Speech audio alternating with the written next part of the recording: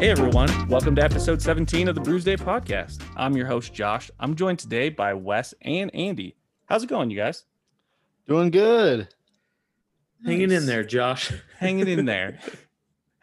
On today's episode, we're going to talk a bit about dive bars, how they compare to some of the other fancier spots we may frequent now, and a couple of the more interesting themed bars you may have been to or want to go to. A couple on my list I have not been to yet. We'll also cover some interesting Untappd news, at least in my opinion, World Series Big Board, which Andy and I are very excited for, and our traditional good, bad, or ugly. So with that, cheers, guys. Cheers. So today's cheers beer of the week is a Spruce Tip IPA out of Upslope Brewing Company. It's a 7.5% ABV, 57 IBU. The Untappd average is a 379, which is, it's a decent beer. There's about 2,500 check-ins. I was kind of purchasing it and brought it to you guys in hopes that it would have that interesting spruce flavor, but interested to see what you think. So I'll jump in first, Josh. I'm getting like a very odd, citrusy sweetness to it, more so than I thought. Spruce Tip, kind of knowing that it should be piney. The description on the brewery's website talks about it being piney, but also citrusy with a medium body. I don't really get as much pininess as I do almost like a very faint, sweet citrus. And that's a little surprising just based off the name and what I'd read up on the beer. One thing I will say, great color in the glass. It's like a good, light amber color. And it is a very prototypical beer color. And so I am enjoying it in the glass. It's good head. Kind of fades away pretty quickly, but Andy, you nailed it on the head. I literally, while you're saying that, yeah. I read the description on Upslope Brewing's website, and they straight up say highlighted by notes of candied orange peel and fresh pine needles.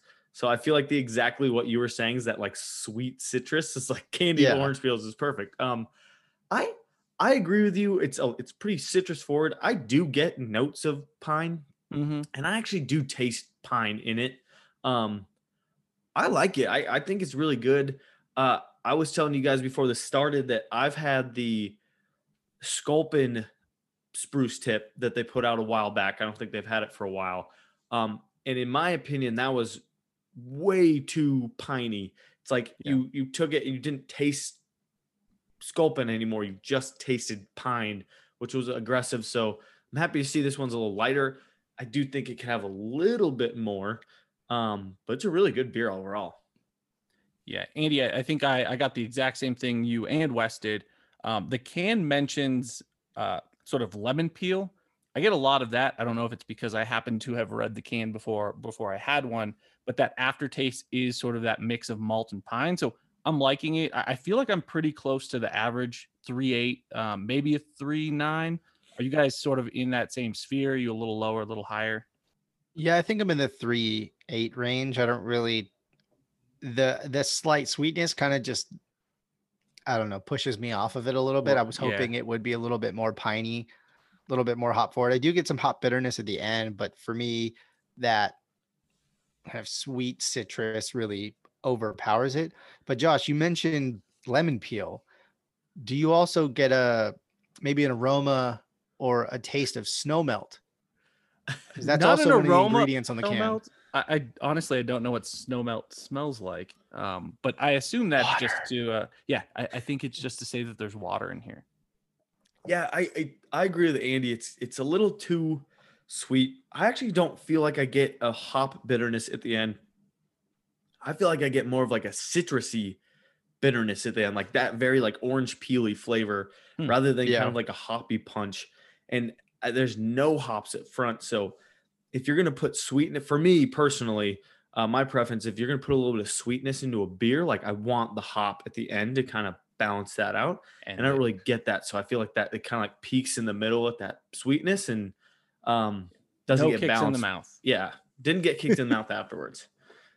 It's good though. I still think I'm a 3.7, which is still a good rating. It's just, something missing and I can't really put my finger on what it is. All right. So let's go ahead and jump straight into our first topic. It's something Andy and we've been to a lot together, but sort of dive bars as a theme and as a whole. Dive bars are places we've all found ourselves in them. The term, as I kind of looked online, it's often abused. Descriptions are somewhat subjective. Some people will classify one thing as being a dive bar, some people another. What I actually found sort of real straightforward, and one of my favorite dictionaries being Urban Dictionary, described, and I'll just read it: a well-worn, unglamorous bar, often serving cheap, simple selections of drinks to regular clientele. And they just kind of ended it at that. I think that's fitting, but it's missing some of those like real key indicators that I have a feeling you guys are going to call out for me. What do you think? Does that sort of fit the bill? Are there some other things that you would classify a dive bar as? I see a whole lot of places that are a bit nicer just being called dive bar because they're a little darker and maybe, don't have a certain amenity or two. Yeah, Josh, I feel like that definition, I can pick one part out of it that I agree with so much, and it's well worn. And I was actually reading an article on a guy who was, I can't remember exactly the article, but I'm going to make fun of him a little bit. So that's probably good. But it was a little like snooty. Like he was like, this is exactly what qualifications of a dive bar. But he did say the one thing I agreed. He's like, most dive bars are a resurrected like diner or nicer bar that they bought and just haven't done anything to a long time. It's just something that's just been worn down. So I definitely agree with that part. Really, when I think of a dive bar, my mind first jumps to like a dimly lit bar. Probably just some like, if there's food, it's like peanuts on a table or like just like snack. The maybe food popcorn was poured out of a bag. Yeah, maybe popcorn on the table. They had to microwave that, and just kind of like cheap booze, like bottled beer, cheap booze, beers, like, and always have some sort of special. And there's always, every time you ever go there, there's at least a couple guys that are there every single time, and that's they live there. The bartenders. Yeah. Yep. Yeah, Wes, I'll build a little bit on your kind of well-worn comment following up on Josh.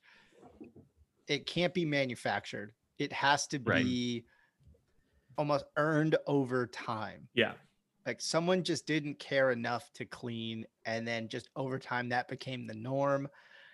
I think of like slightly damaged pool tables that have like no sticks that don't have like a felt tip, or there's a bump on the table, or you have to nudge it extra hard when you put your quarters in, something along those lines.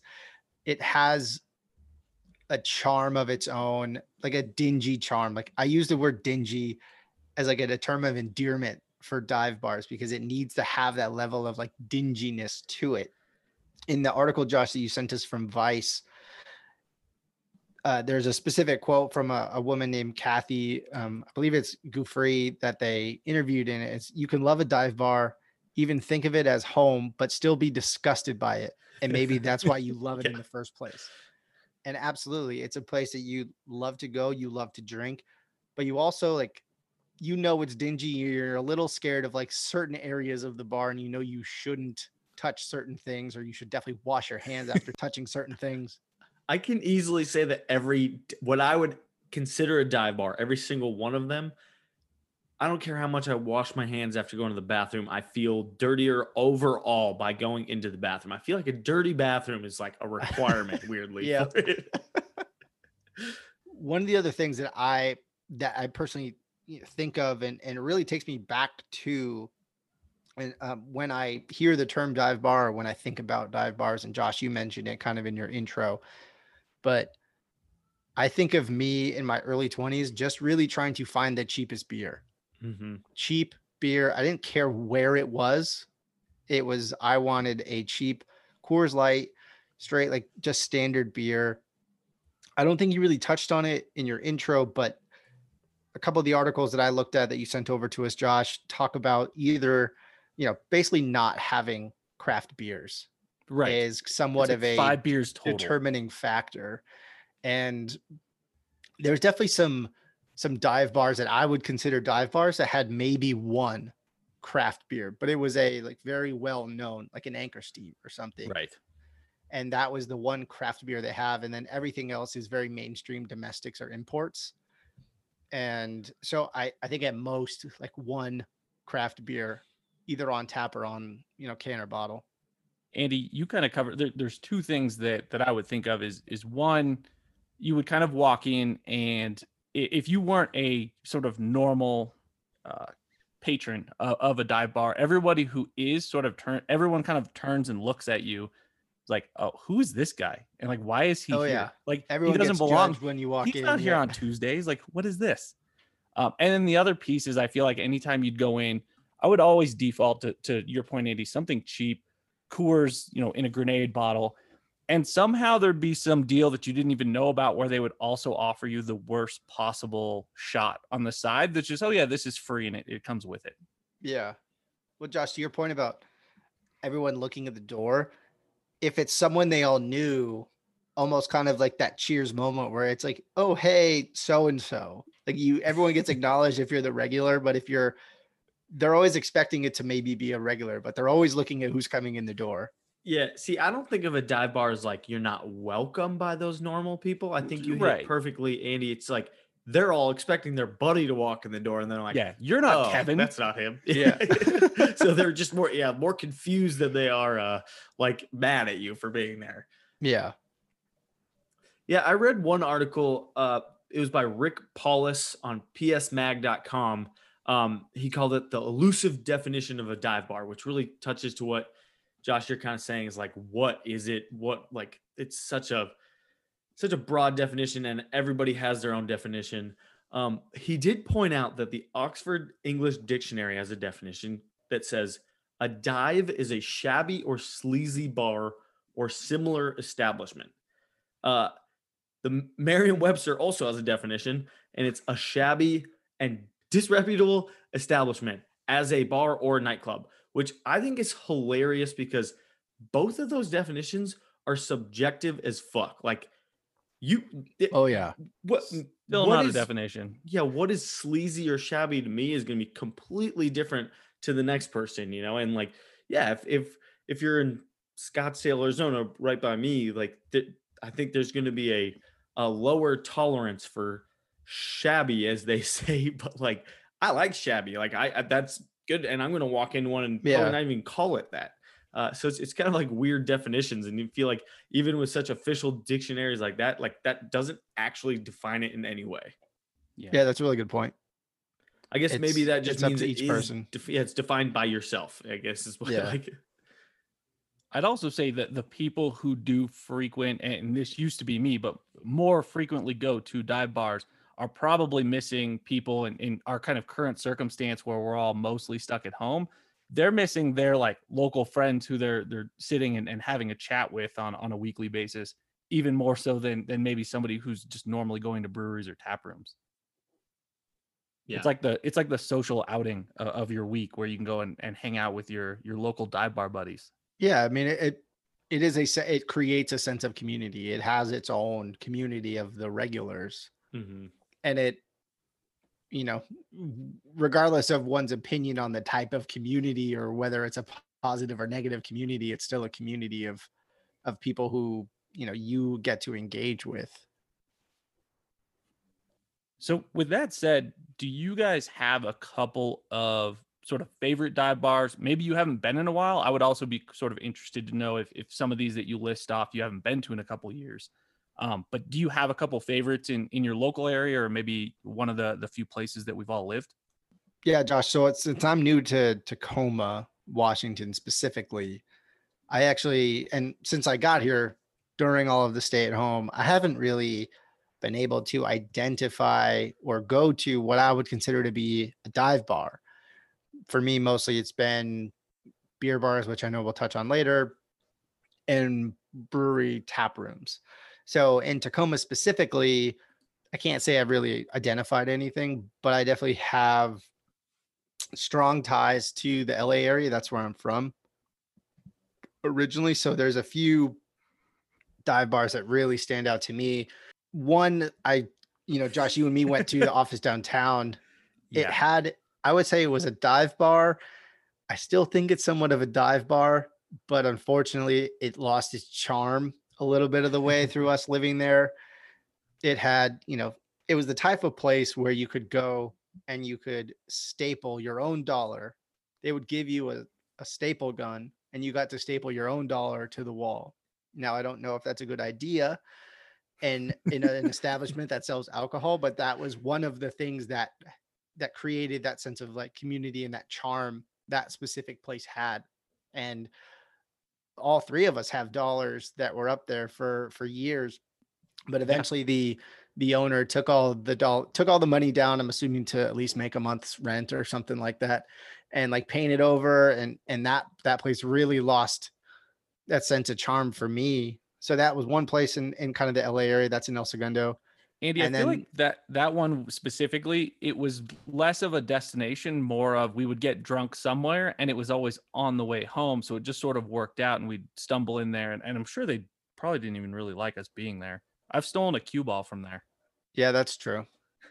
That's also where you, I guess that incident, you got asked to leave that establishment. So yeah. I was, yeah. One of the other places for me, more so I found from working once I got out of college. It's a place in Playa del Rey, so still kind of like Western Los Angeles. It's called Prince of Wales, and it's in Playa del Rey, California. It is just like a true, like almost like beach dive bar. And one of the things that really sold me on it as a dive bar was on Friday afternoons. If you went kind of in that happy hour time frame after work, they just had trays of like fried finger food just out for perusing. So they had a kitchen. They're going to be allowed to do that anymore. I don't know. I don't know if they actually had a kitchen. I never saw a food menu, but on Friday afternoons, it would be like onion rings, French fries, like chicken fingers, taquitos, just grab one. All of the just like freezer frozen food that you could heat up in a microwave or drop in a deep fryer really quick. That was the type of finger food they had on a Friday afternoon. So those are two for me that really stand out from back home in LA. Yeah, so I'm actually going to eat my words a little bit here, and I just called out Scottsdale.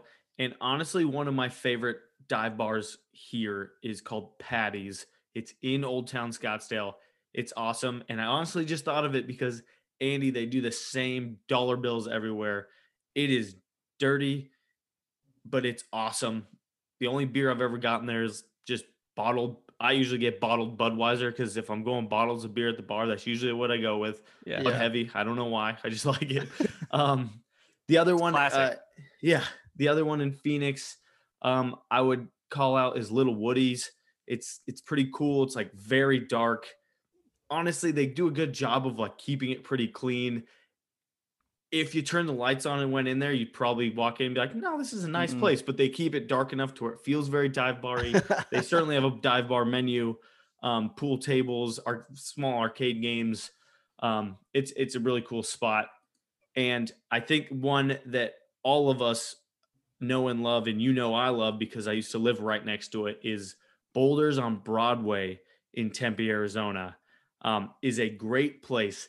It's tough to call it a dive bar because they have a full menu, but this place it looks like a ski lodge inside of Phoenix. Like in the middle of Phoenix, but it also looks like a ski lodge that has not been redone for 25 years. So it's like, it touches that. They've got a good beer selection actually. So it's like, they almost cut over to like a beer bar or like a tap room, but like it's still very divey in there. Like the TVs are old. It's a good spot. It cuts into some of what I was when I was sort of researching and thinking about this episode. A lot of the people who would describe a beer bar would describe it as dingy, dungy, dirty, whatever. But any place that they frequent, people like to just consider it. Like, I know you went to Boulder's a ton. People like to consider it a dive bar just because it feels like you're sort of building that sense of community there. Because not having been to Boulder's as often as you had, I might not classify it that way, but I think that's why it's so open to interpretation. Yeah. I would my personal opinion on Boulders is that it's not a dive bar. But again, Josh, to your point, I have not frequented that place as much as Wes has. And I think once you like, I think it's it gives you that sense of community, but I think you also, the more you get to know the place, the more you get to know the people that work there, the more you get to feel how all the tables are rickety and like that kind of stuff. You start understanding that it's like maybe not as nice as you think it is. Right. You know? So, So you only took us to the good tables inside? And I'm not this. That is nothing against Boulders on Broadway. I love that place. These are all these things. There's just things I love about that place. To be honest, no, I don't. I mean, Josh, to your point about kind of the term dive bar being subjective, I don't even view the term dive bar as a bad term. No, it's a term of endearment for a bar that I have a strong affinity for and really enjoy going to. And Andy, the only one I'll call out in LA, and I had the benefit of working near you for really only a couple of months, sort of in the Venice area. But we would go to Hanano's every so often for lunch. I feel like that fits the bill. It's sort of close-ish to the beach. They do have food. They make a really good hamburger, but the whole rest of the place is just sort of run down. It's very local only. I don't think there's a whole lot of people coming into town to go there. And I always thought that was kind of a cool spot. Yeah, I think nowadays too with Hanano Cafe and a few other places, if you take cash only, that's like already a step towards dive bar status. We can't accept a credit card. If you have just like a crap ATM that has like a $4 fee or higher, you might be a dive bar. The last thing I'll mention, and it kind of harps back, Wes, to what we were talking about with Boulders, is that, is the term overused? Are there places that are just certainly not dive bars that, people just call that because it fits their mental bill of what that means? The one that I'll call out that you've all been to, and I know about half the people in LA would call it a dive bar and half wouldn't, but Naja's place in Redondo Beach. It's right on the water, has sort of that old wooden feel, kind of has a kitchen, has a huge beer selection, which to me kind of takes it out of that dive bar category. Yeah. But like, how does that feel to you in terms of, is that a dive bar, yes or no? And then how do you feel about the term overall? I think we've already talked about it being overused, but is it, or can people kind of use it how they'd like it? I'm going to touch on Naja's first though. If you can't tell me that if you just took that beer selection away, there's no chance in the world either of you would say that's not a dive bar. It fits the bill perfectly. True. Every bit of it fits that bill, except for it has a great tap list. I actually agree with you, but if somebody came and was like, that's a dive bar, in no way would I be like, no, it's not. I'd be like, right, yeah, you're right, it is. Like, I wouldn't argue that. I do think it's overused. I'm going to go back to Andy's point of like, you can't build a dive bar. And I think that happens a lot. I think people make a brand new bar and want to call it a dive bar to make it sound cooler. And that's just not like, to me, that's not what it is. That's not what it makes it. It can't be new. Like that just doesn't make sense. Yeah. So I think I do really think, Andy, I think you might have already said this, but like you really have to earn the name dive bar. Like I think it's way overused, to be honest. Yeah, Wes, I would agree with you entirely. You can't just put distressed wood and turn the lights down in a new bar and say that's it's a homey bar. Yeah. Yeah. That is like, I don't know, a little like hipster spot or like somewhere that's like trying to create a divey environment, and that you can't create that. It happens over time, basically due to neglect. Exactly. Yeah. The new ones, like you're saying, Andy, the new ones are like, they're trying to be a dive bar that the 55-year-old couple would still go to because it's not actually gross. Yeah, because they're still going to charge you a dive bar. They're still going to charge you like $8 a beer. Right. Exactly. Well, I mean, the $8 beer sort of gets us into the next piece of it, which I think all of us frequent more often now. But sort of the more modern beer bar, we can call it a tap room, we can call it a brewery, but somewhere that is just modern, nice, fancy, serving you those $8 to $10 beers. The description of those, it's really just anything that isn't a dive bar at this point sort of fits that bill for me. What is the benefit if you're trying to decide between going to a dive bar and a tap room or a brewery? How are you making that choice?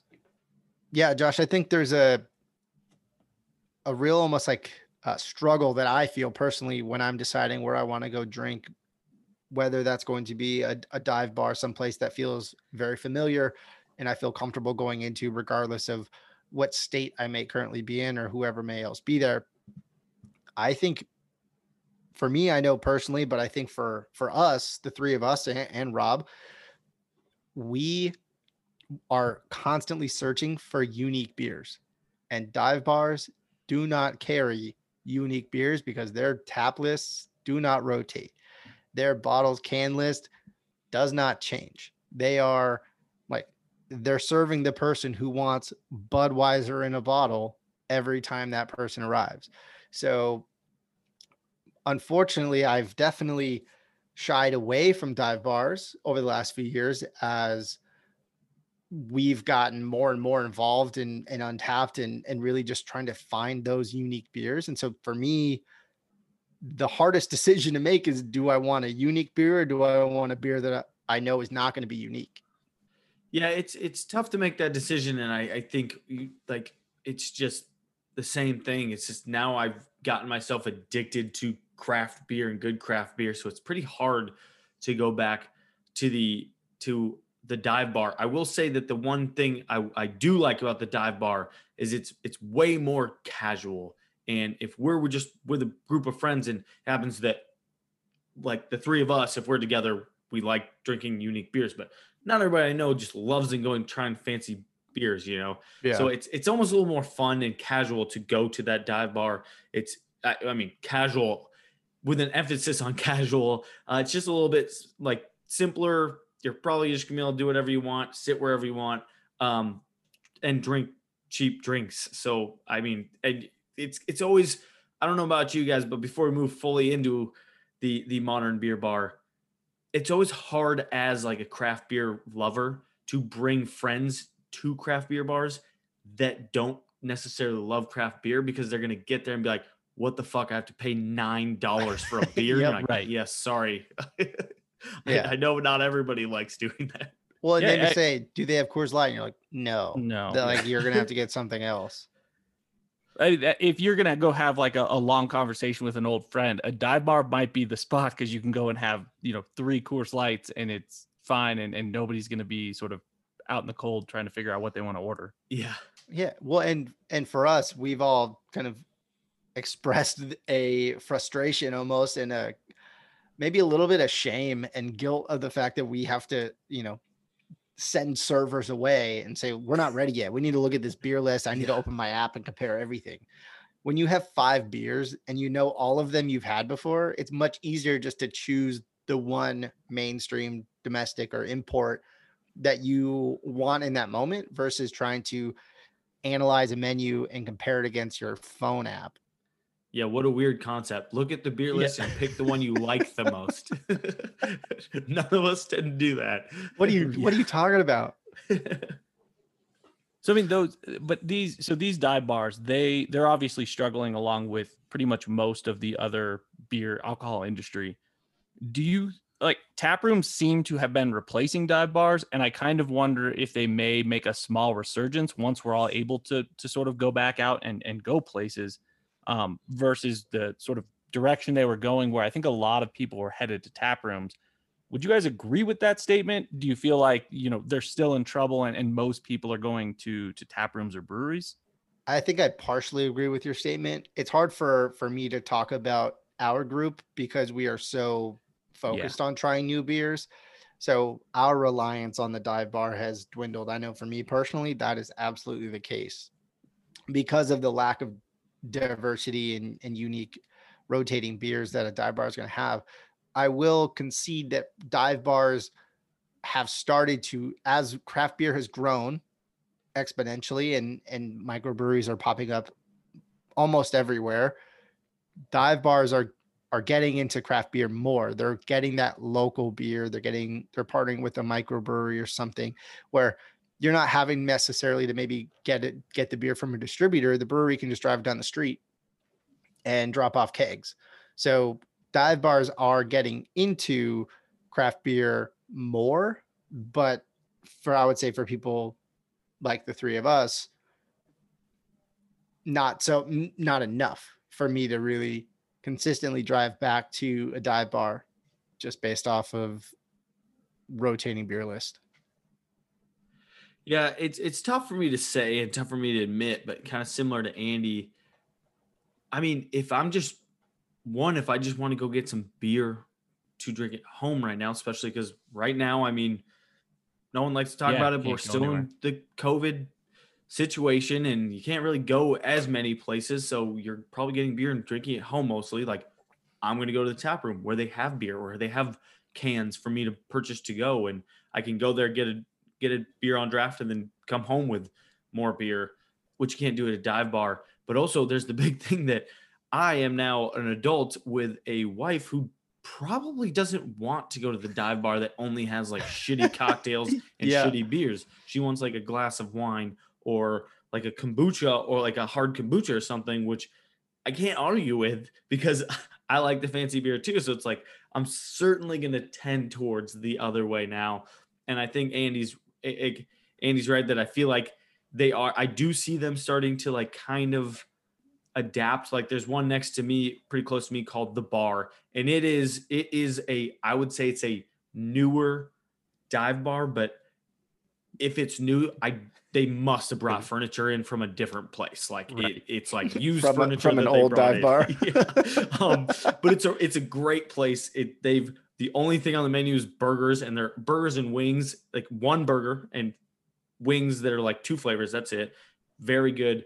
But they had a tap list that literally hasn't changed since it's been open, which is like 12 things, 12 beers, 12 generic beers have been the same.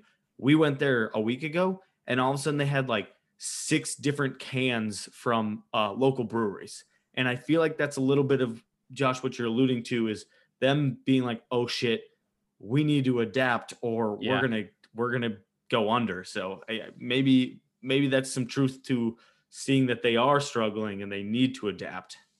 Well, and that's a good point. So when you guys are seeing, even modern beer bars or regular tap rooms or dive bars trying to evolve, how would you define sort of that modern tap room, whether or beer bar, whether it's a, small place trying to improve or just somewhere that's already great, trying to make it even better?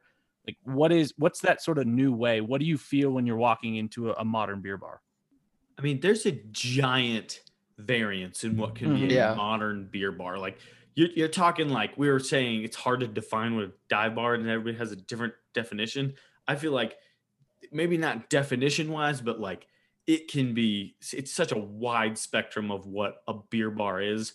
But honestly, what I think of nowadays, especially with the newer ones coming up, the best way I can describe it is like take a modern hipster coffee shop, take the coffee out of it, put 10 beers on tap behind a bar, and you have like what I consider a modern beer bar nowadays. They're pretty brand new places. They've got good beer selections. They've just like hire someone you can pick good beers, and like that's what it is. Just very hip, new establishment. I feel like that's the best way I can put it. I love that you're describing. Last week I mentioned Civil Pour in Dallas, which was a coffee bar who just added beer. Like instead of even getting rid of the beer, they just getting rid of coffee. They just added beer and now they're both. Yeah, I think Wes, to your point about that kind of wide variety, I kind of narrow it down to 2. There is the, I guess, modern beer bar that I like, and the modern beer bar that I'm not really a fan of, or modern tap room. And I use the term modern very specifically because the design, the aesthetic is very modern, almost to the point of coming off as sterile. Like uncomfortable. Yeah. And I'm not knocking the beer because the beer is good. We drank them last week, but Josh, you have been there, Manhattan Beer Company out of Dallas, Texas. Yeah. Their brewery is very new and very modern, and it has that, I don't know, like it's like pristine. Like I don't like sit down and get comfortable because you're like mess up the chairs or the couch. Exactly. Yeah. And it's like they have like other seating other than just like stools and a bench. They have like modern chairs. And I'm not a really big fan of that style. Yeah, Andy, I feel like I agree. Like, and I guess when I was thinking of it as the right way, and you're probably going to go to exactly what I was thinking for the other way, but that style that I just described, I feel like that's like, hey, we're in a city and we are just inserting beer, like modern beer bar into the city. And I feel like that's what we're describing. They're like, we got to be hip in the city. Yeah. Yeah. And the other side of that are the modern beer bars that I'm really become a fan of. And Josh, you and I have been to one back in LA, Select Beer Store. Yeah. Where it's a mix of seated tables, like, and Select didn't even have a huge tap list, but what they had was a huge bottle can section, fridge section that you could either buy there and drink there or buy and take home. And so that mix of retail plus seated and without that super modern sterile aesthetic, and just kind of, being what it is, not trying to be too much or not trying to be too much of one thing, whichever you're trying. In Tacoma, there's a place called Peaks and Pints, which I go to, and I'm become a huge fan of. They actually just opened up for seated drinking, which I just was able to do late last week. But they have a big fridge section. They have about 28 taps, constantly rotating, always bringing in the newest and latest beers from Oregon, Washington, Idaho. And it's that type of aesthetic. Yeah. And Wes, I'll kind of lead you into this and I'll let you talk about it. But Tortoise, the Wandering Tortoise in Phoenix, Arizona, I would say fits in that same bill.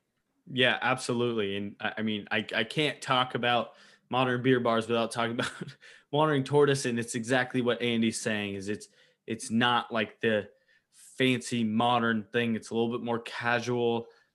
It's huge beer fridge. It's a to-go place that you can get growlers and cans to go, but it's just casual. And the biggest thing is that the bartenders know a lot about beer and they can help you choose, which is huge. That's the biggest thing that I want at a modern beer bar is I want to be able to have a conversation with the bartender about what their favorite beer is and why it is. And then if I don't like that idea, I can say, well, I'm looking for what do you got that's a hoppier New England? And they can be like, oh shit, we got 3 of these in the fridge. Let me go grab them. That's what I'm looking for in the modern beer bar. And Wandering Tortoise does that. It's got that modern, what we're saying about the modern beer bar, that they have a ton of choices and good beer, right, but it still makes you feel like comfortable, like what we were talking about with a dive bar, which I love. That casual comfort that you mentioned, kind of combined with a large selection, both on tap and sort of refrigerated. Wes, I think they're partially owned, or they are owned by the same group. You had recommended that I go to Hops on Birch in Flagstaff. Yeah. Had a chance to go there. Had a very similar vibe. You came in, wasn't overly crowded. Somebody who knew what they were doing, trying to help you figure out what it is that you wanted, even though there were so many options. And it's just nice where you go in, sit down, and you're not so worried about your surrounding or whatever. You're just kind of comfortable enjoying your drink and on with your way. So speaking of, we kind of touched on dive bars. We got into the more fancy bars. I did want to ask you both about sort of niche bars and tap rooms, and sort of see if there's any examples you'd like to throw out to the listeners, whether it's somewhere you've been or haven't been. Barcades, really themed out bars, things like that, of that nature. Are there any specifically that you've been to or want to go to that you'd like to give a shout out? Yeah, Josh, I'll jump in on this one. There's probably 3 on my list of places that when I saw this topic as part of the episode guide, my mind immediately went to these places.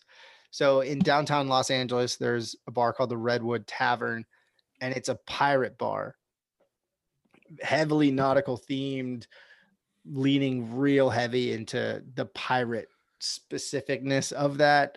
So I'm a big fan of that bar.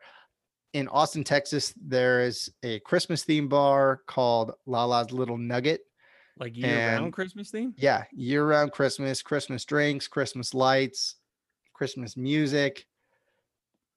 So yeah, all year round in Austin. And then Amazing name, by the way. Lala's Little Nugget is yeah, a Lala's hilarious Little name. Nugget. Yeah. And then in New Orleans, there's a I guess from what I've read and kind of making sure I had the right name and location and everything for this bar, but everyone has called it a classic rock bar, but it's called the Dungeon, and it's in New Orleans, Louisiana. And you have to, it's, it basically, you enter through a narrow pathway between two other bars and you walk downstairs, and it's basically a dungeon. It is like very dark, skulls everywhere. There's a couple of cages you can sit in as like part of a seating area. There's multiple seating areas. There's a rule about you're not allowed to take any photos within the space, and they're pretty adamant about that. But there's, classic rock and heavy metal constantly playing, and it's hard to see anything. But that's I would say the third on my list of the bars that really stand out to me as theme bars. Yeah, I'll go with a couple local Phoenix places. I mean, first let me just start out with, you guys know me. I love video games. You guys also know me. I love the shit out of some arcade games. So mix the two, arcade and bar. I'm in. Just being fully transparent, I'll hit up a Dave and Buster's any day of the week. Dave and Buster's, they might not have the good beer, but I'll go.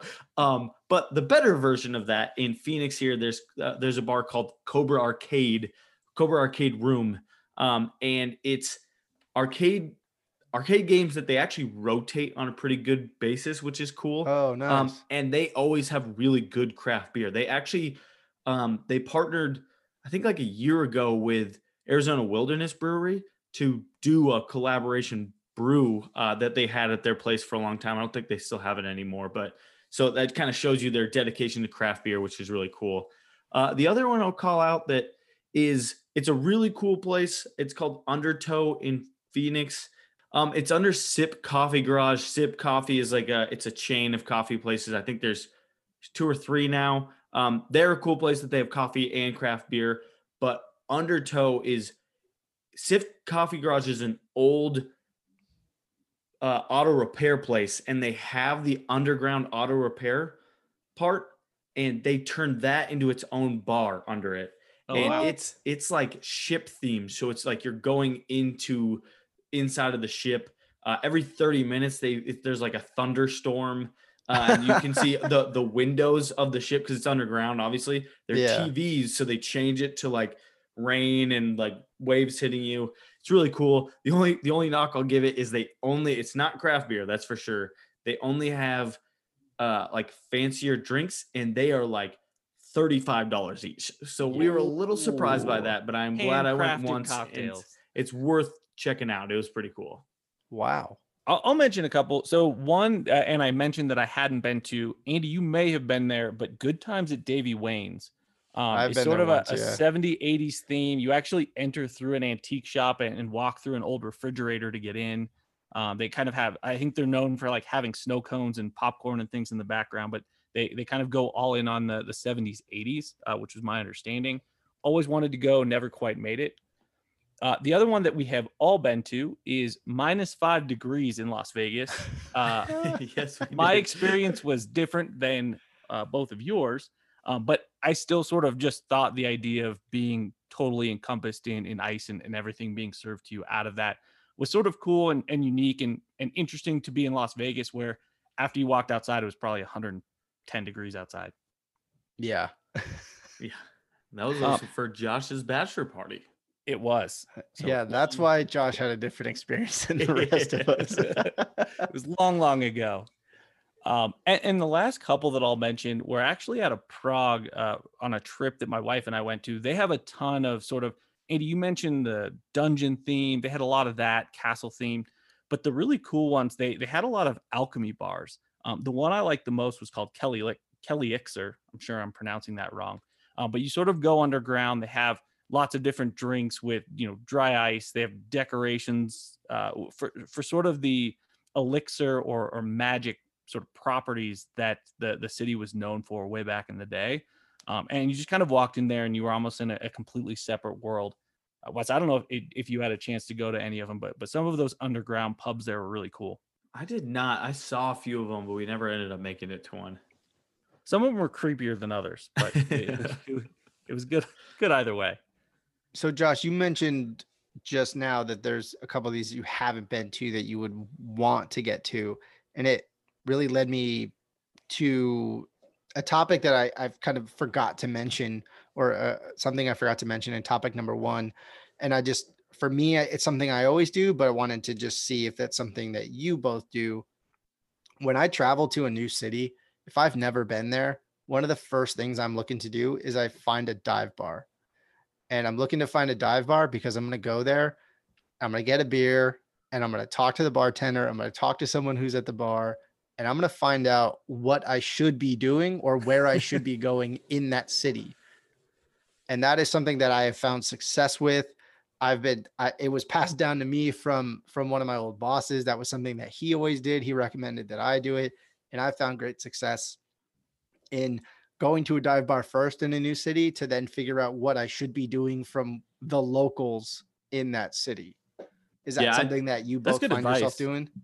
So especially when I travel a lot for work, I would say that I 100% followed the go to a bar and sit at the bar so you can meet people. It's just fun. Like, you've been by yourself traveling for work. It's nice to talk to a bartender, talk to people next to you. I think it brings it back to what we talked about earlier too. It's just, I'm too interested in the new places, beer scene and new beer. So I want to do that. So I think I'm traveling more to the brewery or like the beer bar, right, and sitting at the bar and talking to the bartender and the people around me, and I feel like that's just, I know I'm going to find people in those places that are similar to me and can tell me what I want. And I still get to try a new great beer, It's still good advice, Andy, though, depending on what you're looking for, is if you go to a bar, explain to whoever's serving you, if they seem knowledgeable, ask them where you should be going.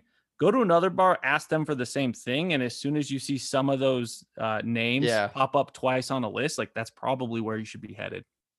Yeah, that's a good point. Do a little compare and contrast and see which place is like that common thread through all of it. And then that's the one for sure to go to. All right. Well, that takes us off of our fun sort of main topics for the evening. One of the pieces of news that we had been chatting about throughout the week, and I think this occurred a couple of days ago, but Untappd, sort of parent company, ended up purchasing a direct-to-consumer purchase sort of company or ability that may be on their way. Idea being that Untappd could actually like show you a list of beers that they could ship you. You could select them and they'd be delivered. I think that's really cool. Would love to hear what you guys think about it. I'm also sort of interested in what would Untappd have to offer you to go for it. I think you're both maybe on Beer Drop. So what would kind of have to persuade you to shift over to whatever it is that Untappd might offer in the coming months? Yeah, I don't know. I'll be interested to see how they do it, because Josh, I almost disagree in the fact that Untappd's been really good with their acquisitions of not buying stuff and taking it over and folding it straight into Untappd.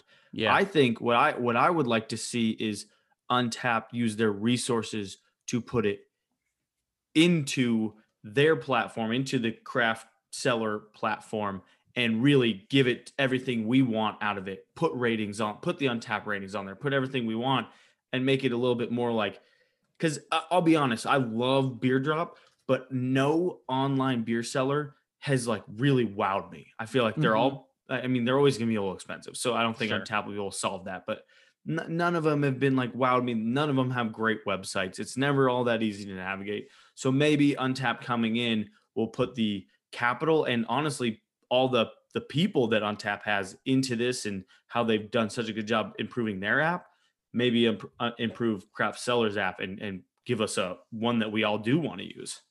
Yeah.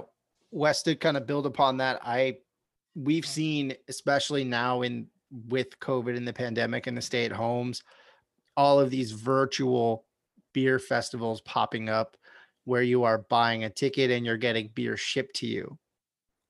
And speaking of that, Untappd actually has like a European festival that's coming up that they've been promoting, where you're getting, European beer shipped to you. And I think what this is going to eventually lead to is a service similar to Beer Drop, just integrated within Untappd, where you can identify beers that you want to try. And my hope would be, and Josh, to your question, I think what would drive me to that service is the ability to get beers from around the country.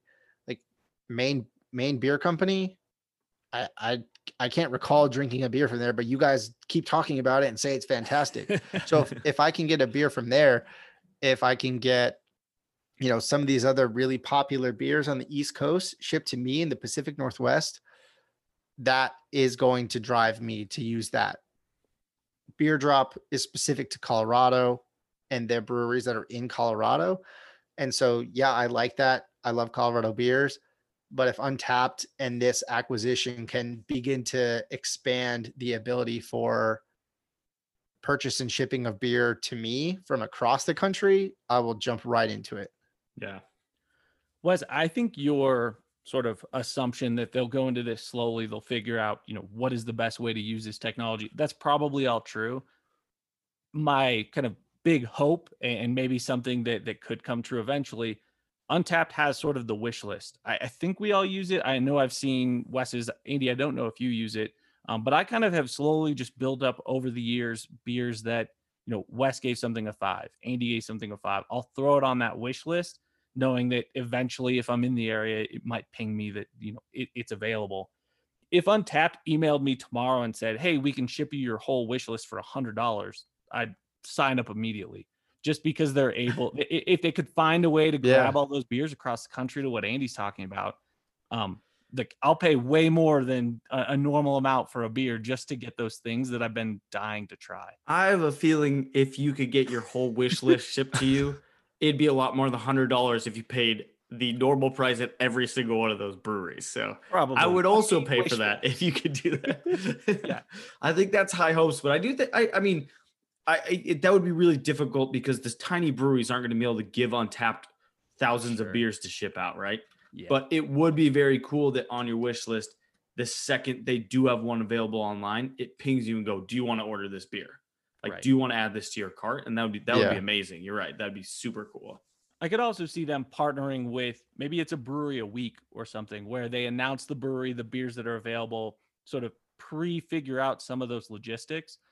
And maybe they go around the country and find the more popular beer places.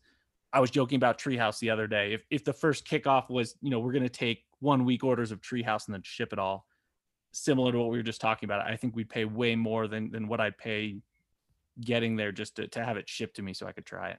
Yeah. Lastly, this week we do have a homebrew update, but it's going to be a live taste test update, which Andy's going to bring us up right after the break. Hey there. Thanks for checking out the Brewsday Podcast. For more content or to leave a comment, check out our Instagram and Twitter accounts at the Brewsday. And for your daily dose of beer photos and reviews, check us out on Instagram at the Brewsday Review. Cheers. And now back to the show. Whoa. Welcome back to the Brewsday Review. Andy's getting crazy over there. We do have a special unique beer of the week this week. And that is Andy's homebrew that he's told us a bit about in the past. We're going to let him kick it off with sort of what a brief recap of kind of what you created. And then Wes and I will jump into what we're drinking tonight. So with that, Andy, why don't you try your beer and let us know what you think? Yeah. So first I'll kick it off with what I made. And then I'll just kind of dive into my first kind of taste thoughts on it. So I've mentioned it in previous episodes, but I got a single Chinook IPA from Northern Brewer. That's where the recipe came from. The description for the recipe was not very descriptive. It was very concise. It just said, it didn't even give like a prospective ABV. Sure. I think it used the word like medium when it came to the potential ABV. So what even is medium? What would you consider medium? Yeah, I don't know. Yeah. On the website, alcohol content medium.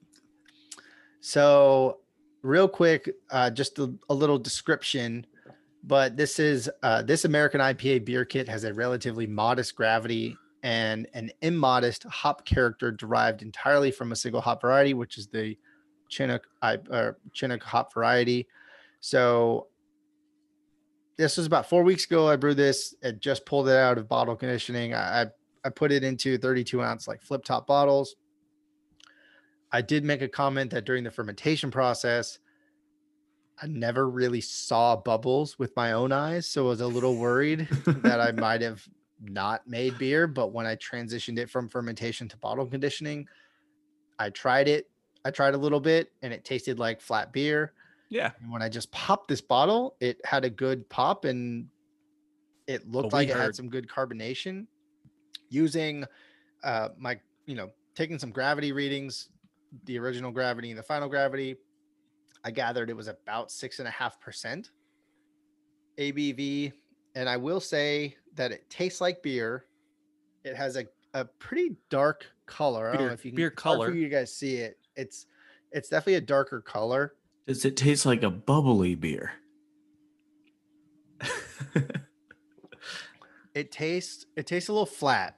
Yeah. I maybe needed like one more fizzy drop in there, a little bit more sugar, but it tastes like beer. It tastes much more like malt forward for this one. So it almost would say it's like I would probably say it's closer to like a red IPA. Okay. Interesting. Than maybe what they're advertising, just from the kind of like malt forward flavor I'm getting. If this was if this was more carbonated, I think it would maybe have a slightly different flavor profile just from that kind of carbonation. But I'm proud of this. This is my second homebrew. It was not a total failure. I was very worried because I've never done it never bottle conditioned in these 32 ounce flip tops before. So I wasn't sure how it would react. Basically put it in the closet for 2 weeks, never looked at it again until I pulled it out this last Sunday. But I'm pretty happy with this so far. I wish it was a little bit more carbonated, but it's not been a total failure. And I already have my next recipe kind of lined up that I might jump into this weekend. So will you drink the rest of them? Yeah, I will drink the rest of them. Yeah. I think that's a success right there. I have 3 of these 32 ounce bottles. They're not full to the 32 ounce mark, but they're probably somewhere in the 24 to 28 ounce mark. And I definitely will be drinking a few more of these. Great job, Andy. Wes, what are you drinking? Thank you. That you didn't make? I am drinking another beer that Josh brought me. Well, he gave me the other one in Denver, the Spruce Tip in Denver. This one, Josh gave me in Phoenix when he came in town this weekend. It's called Color Book from Outer Range Brewing in Frisco, Colorado. It's a 7.5% ABV double IPA. I don't think they call out New England, but I will show you guys this in the camera. New England. That looks like orange juice. It is an orange juice boy. It's an orange boy. It's really good. So the cool thing about this, it's called Color Book. They collaborated with More Collection in Denver, Colorado, which is screen printing business, who does a bunch of like t-shirts and flags and stuff. And I'll show it to you guys, but really cool. Let's see if I can show it. Really cool design, but it is actually like a blank thing. So it's like actually like you could color it in, and they encourage you to color it in and send them out to it on their Instagram, which is a pretty cool thing. 4 different hops: Strata, Azaka, Mateca, and Mosaic. It's, like I said, it's really good beer. It's super well balanced. Not much hop coming through for a double IPA, which personal preference is not great. Brewing is pretty impressive. Just like the overall brewing strategy of being able to do that is pretty impressive. It's really good. I'm easily over a 4. Not exactly sure where I'm landing yet, but somewhere probably like 4.2, 4.3 at this point. Nice. You said the word Color Book, and I am just really hoping that I brought my home with me, and I can't remember. And if I didn't, I'm going to be really disappointed. Dang it. Wes, are we going to get to see your artistic abilities applied to that can label, and will it be making an appearance on our Instagram? It might be making an uncolored appearance on Instagram. Okay. Oh, okay. So this week I am drinking a sort of a repeat, but not for me, is Wes, while I saw you this weekend, you handed me off just before I left you say goodbye, I say hello. It was the kind of Goldwater Brewing sort of handoff from King's Beer and Wine. And if you want to hear kind of the whole story, I think Wes did a really good job of kind of explaining the context around it. I think it was last week or the week before. I think 2 weeks. It's an 8% ABV. Is 2 weeks. 8% ABV, 4.29 average. I'm really liking it right now. The one thing that was sort of surprising is I think the first hop that they mentioned is Topaz. And it's not something that I've had a ton of beers where that was sort of the featured hop. It's a bit on the sweeter side, but because it's, it is a double dry hop hazy, it still has the smoothness. So I'm really liking it. And there is that little bitter kick at the end. So yeah, it's great. I think I'm probably closer to like a 4.1. All right, so let's jump into the big board. We will quickly go through last week's just because I didn't do all that great. But we did international rugby for the South American Championship. We had Uruguay and Brazil, Chile and Argentina. And then we also added in a friendly, which was Australia and New Zealand. The three of us, Wes and I were right on the bubble. We had picked Uruguay, Argentina, and New Zealand. Wes, though, getting much closer with the tiebreaker, taking first place. Give you a second. I'm sure you had a lot of thought process that went into making these picks and ultimately picking the right tiebreaker. So I wouldn't say much closer on the tiebreaker because I ended up going 149 just to Price is Right, Rob. But I will say I did call out last week that my original thought was 117 and I got laughed at a little bit and it ended up being 125. So I was very close with my original guess. I just decided to play the strategy game and go one under Rob with 149 and it did pay off and I'm happy about it. So Rob did get second, but we had sort of strategically put him in a place where he couldn't get first. So he kind of got the best deal that he could out of this. His tiebreaker was 150. I ended up picking third place with 152 as my tiebreaker. And Andy, your picks didn't go so well. Any thoughts on that? Not really, because I don't know anything about international rugby. I've only ever attended 2 rugby matches in my life. That's more than I have. It's 2 more than I have gone to. Exactly. So it's no excuse.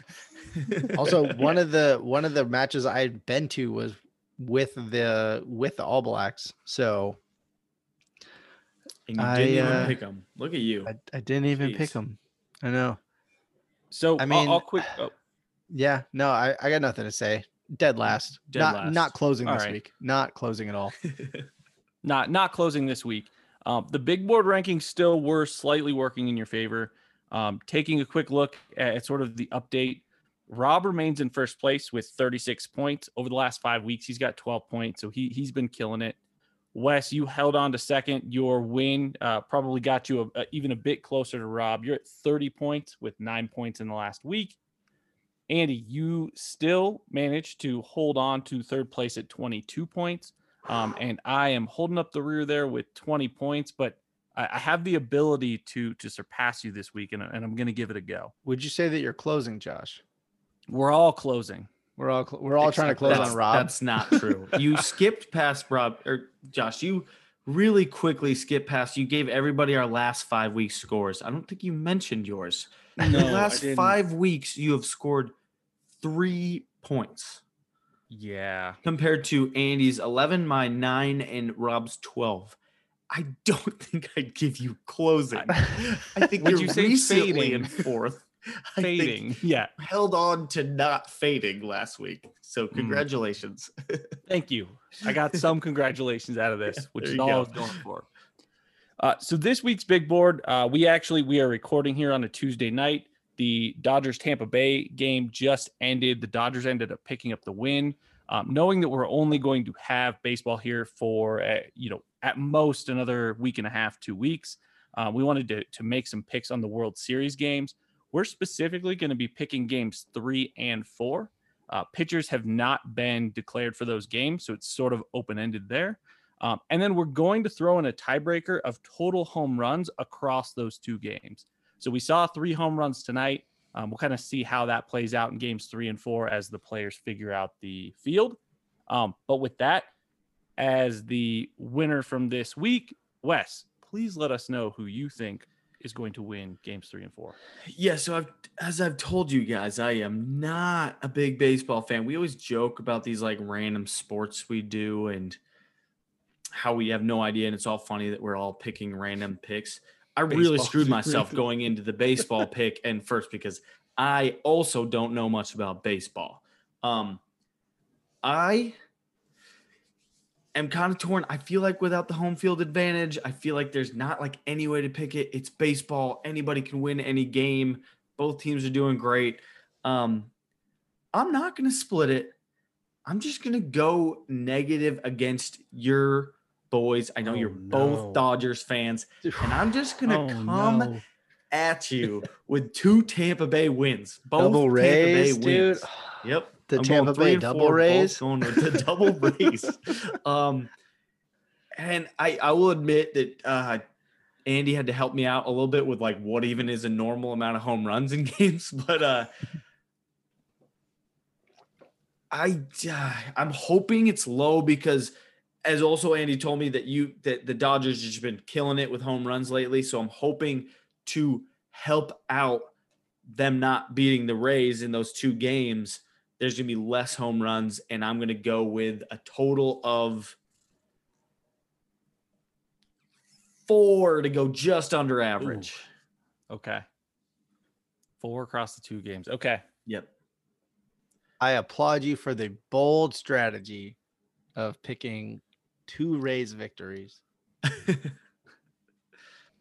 All right. I like your picks, Wes, but I'm going to go the You did not direction. like my picks, Josh. Don't lie to the people. I think you thought through them. You had a rationale, and for that, I applaud you.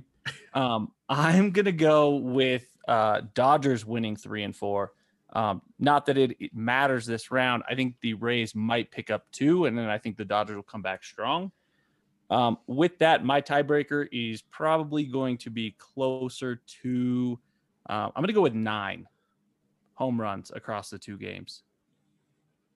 Okay. All right. That's a little bit higher than the average. I will say for game 1, there was a total of just 3 home runs. So correct. If that was the case, there would be 6 across 2 games. So that's a little high. But yeah, so I will go. I'm actually going to pick Dodgers game 3, Rays game 4. Ooh. As a Dodgers fan, what is the overall series going to be at that point with you picking that? I think it's going to end up being at the end of 4 games, it's going to be 3-1 Dodgers. Okay. That was just a little bonus question. Just wanted to know. Yeah. I gotcha. So I think Dodgers take game 3. The Dodgers have announced who's pitching game 3. That's Walker Buehler. They don't know who's pitching game 2 and they don't know who's pitching game 4, but they know game 3. And Walker Buehler is a stud. So I think the Dodgers are going to take game 3. I'll give game 4 to the Rays. For my home runs, I'm going to price is right. Josh on the underside. I'm going to go 8 home runs total for those 2 games. How's that feel, Josh? It feels great. Yeah, Josh. I think we're going over that. You in. I'm real confident, and the fact that we didn't pick the same picks kind of means that your price is right doesn't matter so much. Well, we'll see. We shall see.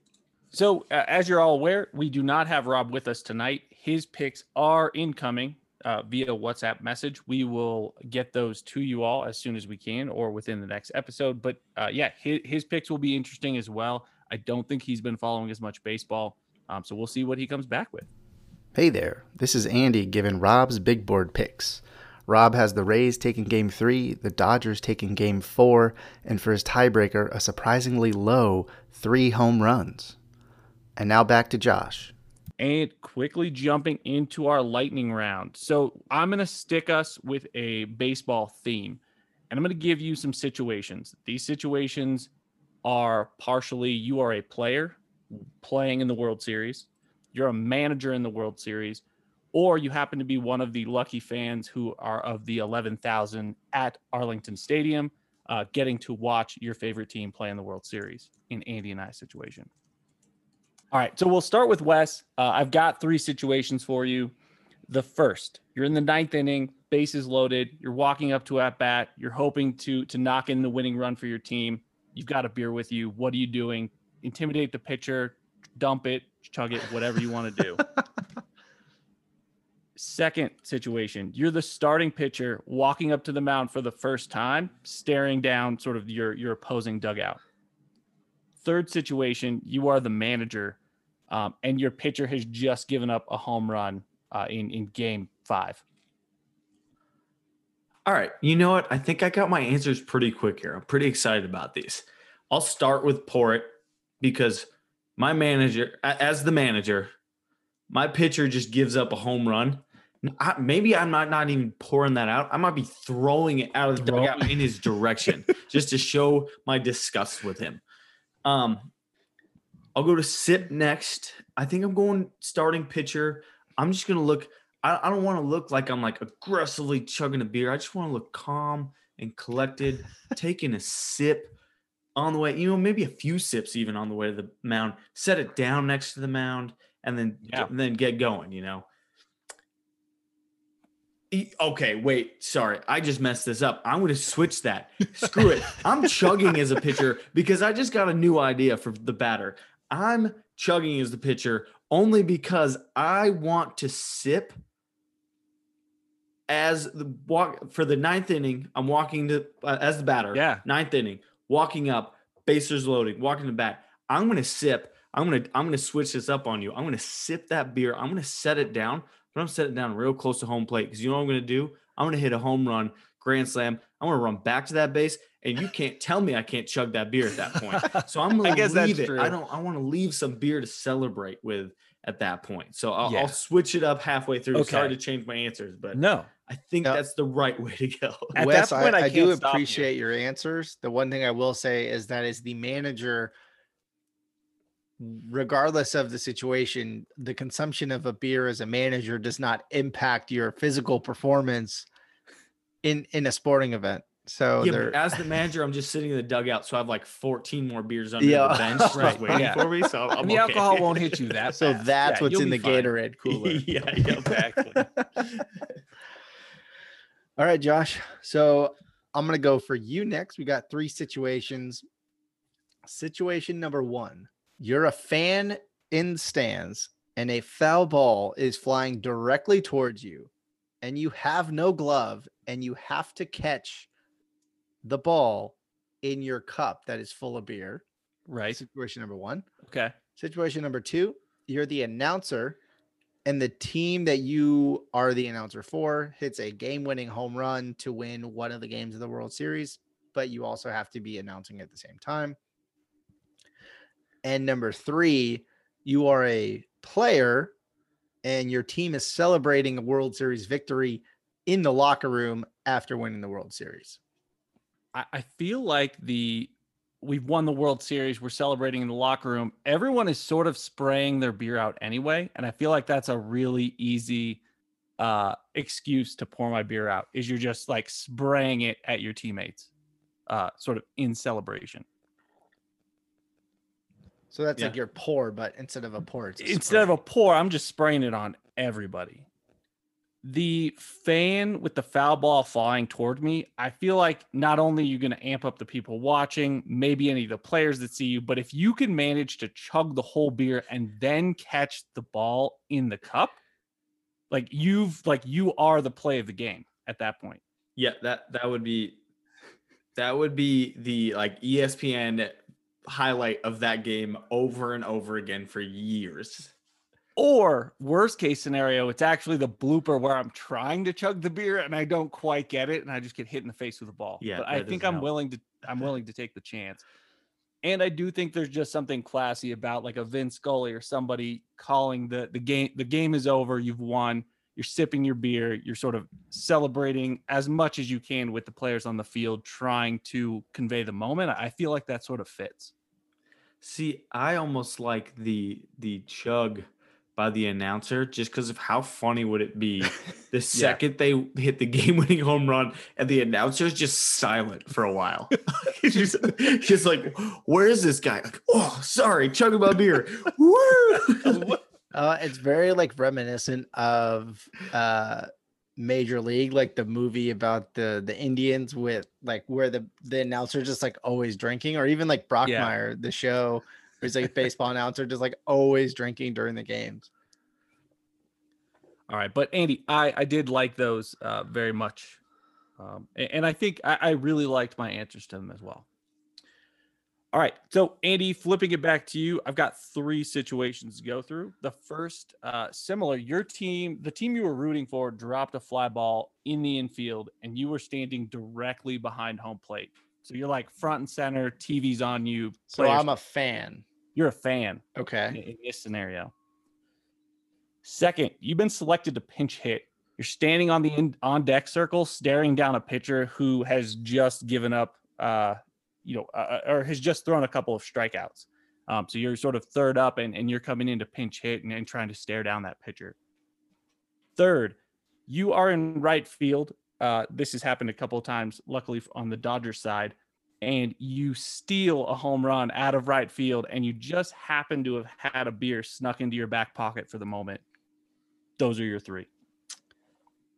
All right. I definitely know the first one's very easy. The chug is me as the right fielder, just robbing the home run. That's the situation where it's one of those, you rip it out of your back pocket, you slam it against your forehead to crack it open, and you just like let it just like pour into your mouth. So that's the chug. I gotta sip the beer in the on deck circle. You got to show confidence. You got to show that kind of calm attitude. Cool, calm, collect. Yeah, exactly. Yeah. The pitcher ain't going to phase me. I don't care if I've done nothing all game. I've just been drinking beers in the dugout. I'm going to sip one more beer just before I go up to the plate.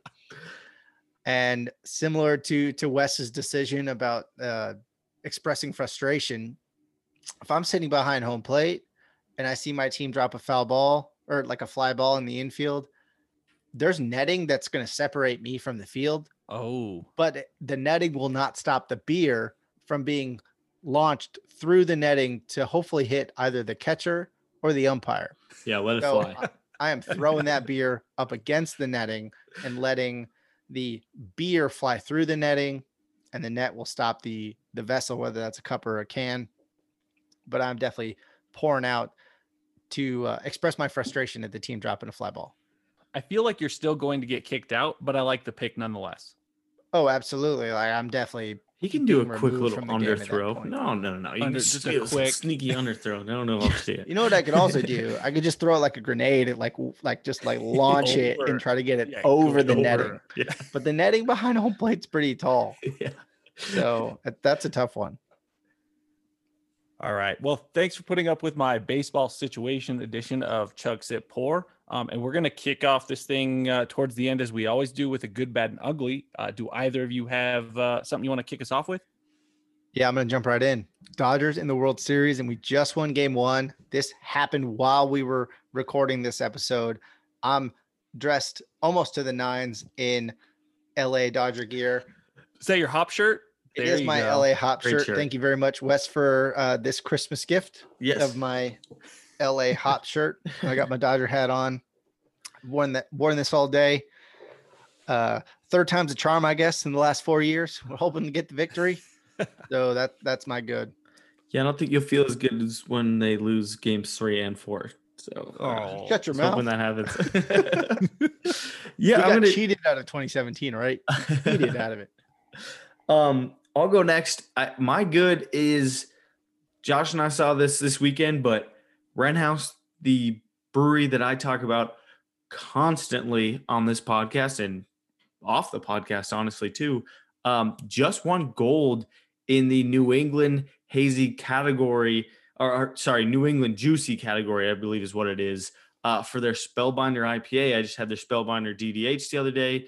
But yeah, just won gold at the Great American Beer Festival last weekend for Spellbinder. So congrats, Wrenhouse. That's freaking awesome. Yeah, Wes, real quick, I'm going to jump on that. Josh, you and I both love El Segundo Brewing Company. Their Hammerland double IPA just won gold medal too. Yeah, I saw that. Did. So that's also part of my good. Yeah, all the places we love seem to be winning all the medals. That's a good Exactly. sign that, It's like that we're not almost- completely confused. Yeah, it's like we almost know what we're talking about. Almost. My good is also with Andy's that the Dodgers got the win. Very excited to watch the next couple of games actually in person. The game 7, I unfortunately had to sort of watch through ESPN tracker as we went in and out of service on the way back from Phoenix, which my wife graciously read off to me as we went. The other positive and sort of good was coming back from Phoenix, had a chance to spend a couple of days with Wes. We went to a bunch of great spots and had some beers, and just it was nice to be out and about and not stuck inside by myself for a while. Well, it must have not been as good of a good for Wes then, if he wasn't going to mention it. Oh, that was also good. We've also been mentioning this for like 3 weeks, so at some point we should probably stop talking about it. Yeah, I think you only said it last week. I think I said it both last episode and the episode before, so I figured maybe I should not mention it again. Yeah, I'm glad you mentioned it though, because it was fun. I'm just glad Wes didn't say the good was that Andy wasn't there. Well, That cuts deep, Josh. I know. All right. Well, thanks you guys for joining me. I thought this was a great episode. And with that, we'll end this the way that we always do, with a peace. Peace. Peace.